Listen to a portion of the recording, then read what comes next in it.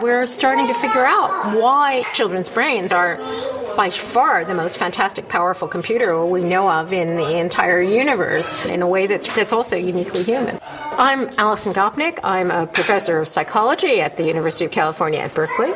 The truth is, more learning's going on between the ages of 0 to 5 than is going on in any other time in our lives.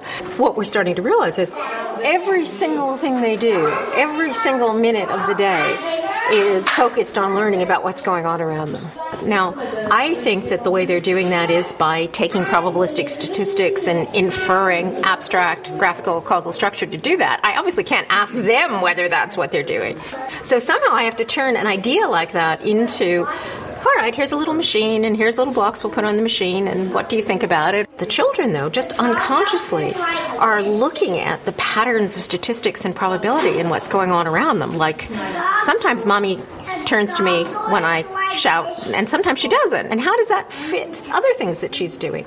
Most of the child's world is actually probabilistic, even things like whether or not the tower block stays up. It's also important to connect that to how could we actually use this science to make the world different, and how could we use it to make the world different for children throughout the state and throughout the country and throughout the world. And there isn't any difference between the way that babies and young children learn and the way that babies and young children are cared for. It's increasingly become clear that by supporting that early learning, that has consequences that cascade on all the way through life. So giving children a good start, giving children that kind of support and background has effects on what their health is like when they're in their 20s or 30s, whether they go to prison or whether they go to graduate school. Those kinds of differences are rooted in the things that happen very early on.